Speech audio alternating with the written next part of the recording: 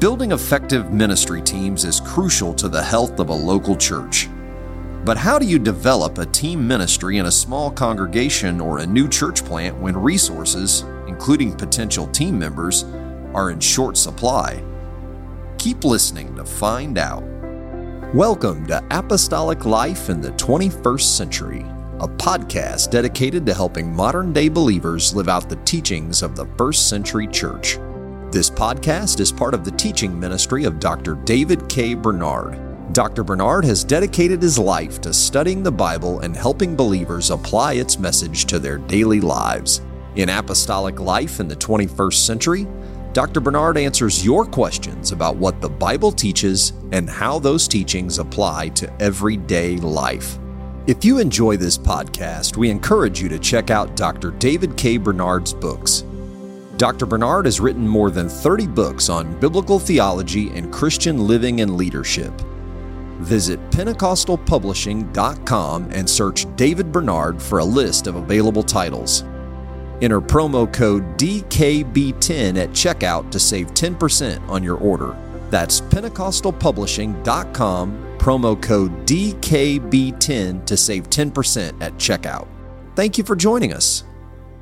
On previous episodes of this podcast, you have taken time to stress the importance of team ministry. But I think one of the questions that comes out of those discussions is, especially if you're a small church, you're the pastor of that church and his wife, maybe there's not a lot of people to build a team from, or maybe you're a lay leader and you're trying to start a ministry, you're in a small church and it doesn't seem like there's a lot of volunteers there, not a lot of resources there to help you.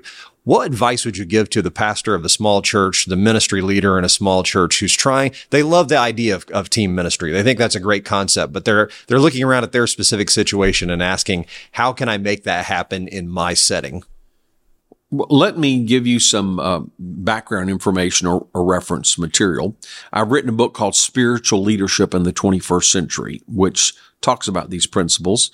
And also I've written a book called Growing a Church, which takes it step by step from a small church to a large church. And then if you like more of a narrative or story rather than a teaching format, my recent book, Reaching Austin, tells how my wife and I started a church from our home, built it to about 1,000 people. At that time, about 16 daughter works. We did start 16 daughter works, but today there are 23 churches in the New Life Network. So that would give you a narrative of how we did that. And I explain along the way at each step what we did. So I think it starts with understanding the concept.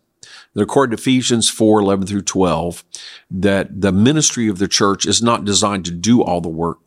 The leaders of the church, the pastors, teachers, etc., are not supposed to do all the work. They're supposed to train and equip and build a team so that everyone shares in the work. So you start with understanding that's your philosophy. You're not supposed to be a solo leader, even though when you're in a small setting, maybe the pastor and the pastor's spouse will do most everything. But the goal from the very beginning is to build a team. And so my philosophy when we started the church, yes, we had to be the key people in every dimension. So for example, we started having public services. My wife took all the kids and taught Sunday school. I took the adults and taught Sunday school. And then when we went to the main service, my wife played the keyboard. I emceed. I led the worship. And then I turned around and preached. We didn't have any qualified ushers, so my sons, aged 6 and 3 at the time, were the first ushers. And then I would give an altar appeal, ask people to come forward to pray. I would keep my eye on the back door because we would greet visitors before church, but sometimes visitors would come in late. We wouldn't have anybody to get their contact information. So if I saw one of those late coming visitors start to exit, I would run back, catch them, try to get them to fill out a visitor's card. And then I would try to run back to the altar area to finish praying with people who were there. But of course, when I left, they all quit praying. So I'm doing everything. When we organized a ladies group, my wife was in charge. When we organized a music ministry, my wife was in charge. We organized a men's ministry, I was in charge. We organized an outreach ministry, I was in charge. We organized a youth group and bought a church van. Well, I was the driver that took the kids to rallies. So, but that's not supposed to be the norm. So my philosophy was, I'm doing these jobs, and my goal is to work myself out of every job possible, give it to someone else so that I can then blaze the trail in a new job. So eventually someone else became the ladies leader instead of my wife. Although my wife was the best keyboardist, when we got more people, we rotated. And we got someone else to be the music director, and someone else became the outreach director, the men's leader, the youth leader, and so forth. So the philosophy from the beginning was the leader has to blaze the trail and initiate activities and events and ministries. But the goal from the beginning is work yourself out of as many jobs as possible. So ultimately, for example, the pastor should focus on doing what only the pastor can do. And if someone else can do it just as well, or maybe not even as well, but 75% as well, then you train someone and turn it over to them. You learn to delegate. So delegation means you have to share responsibility, but also share authority. And then you have to establish lines of accountability. So you don't just turn it over to someone and forget it, but you have to have authority equal to responsibility and then accountability. So practically speaking, how do you do that? Well, informally, even without telling someone, you try to get someone who is an assistant, maybe an unofficial assistant. Maybe they're not qualified to be a leader, but you get people to shadow you, to share the load. So if I'm teaching a Bible study, I bring someone along with me to learn how to do that. If I'm visiting someone in the hospital, I bring someone with me. Or visiting in the home, I bring someone with me. In other words, I'm trying to train others, maybe young people, young adults, people who feel a call to preach, people who aspire to leadership.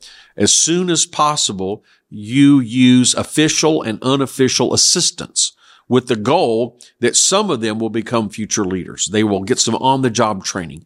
So you're spending a lot of your time in mentoring, investing, even towards the very beginning. When you're doing most of the work, you have to think, I need to share the load so I can extend my work, but I need to share the load so I can train others.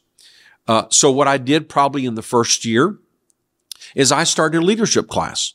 And that people didn't have to be leaders, but I would just say, if you feel like God is wanting to use you, if you aspire to leadership, if you feel a burden to be involved more in the church, I've got a special class for you. So, before our evening service, come 1 hour early, or before our midweek service, or just whenever is a convenient time, or Saturday morning, whatever. I'm going to have a special class on time management this week. I'm going to have a special class on how to teach a Bible study. And I would pick different topics, and eventually I put together kind of like a curriculum of leadership. And ultimately, we developed a more formal system where if you wanted to be involved in particular leadership capacities, you needed to go through this training first. But we started it informally. So what I would say is, to answer your question, it has to start with your philosophy.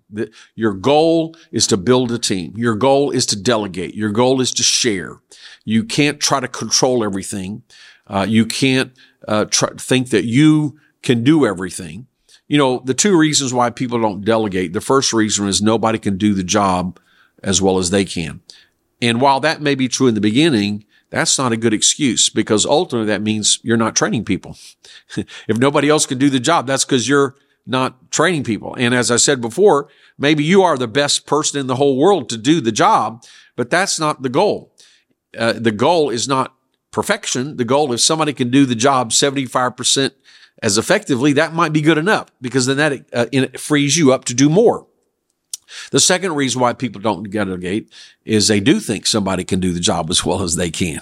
So that's where you have to get your ego out of the way, and you want to help other people succeed.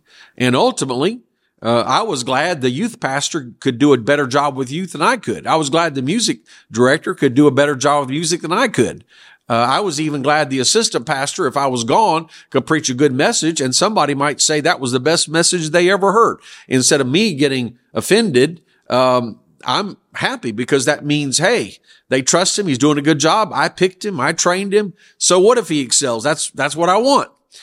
So we have to have that philosophy, that concept. Then on a practical level, start mentoring.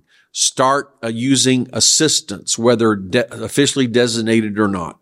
Start some kind of training program, some kind of shadowing program. And if you do that for every job of the church, eventually you will develop a trained team, and then you empower them, and you have ongoing training where as the church grows bigger, the senior pastor, the leader, is investing more and more of his time in the leadership. And then the leaders are spending more and more of the time at the grassroots ministering to the needs of new people and discipling people. So the senior leader has to shift more and more of his focus to investing in leaders. That's a brief answer. Thank you for listening to this episode of Apostolic Life in the 21st Century. If you enjoy this podcast, please take a moment to give us a review on Apple Podcasts, Spotify, or your favorite podcast app. We also appreciate it when you share Apostolic Life in the 21st Century with a friend or family member. And make plans to join us again next time as we look at how the Bible applies to everyday life.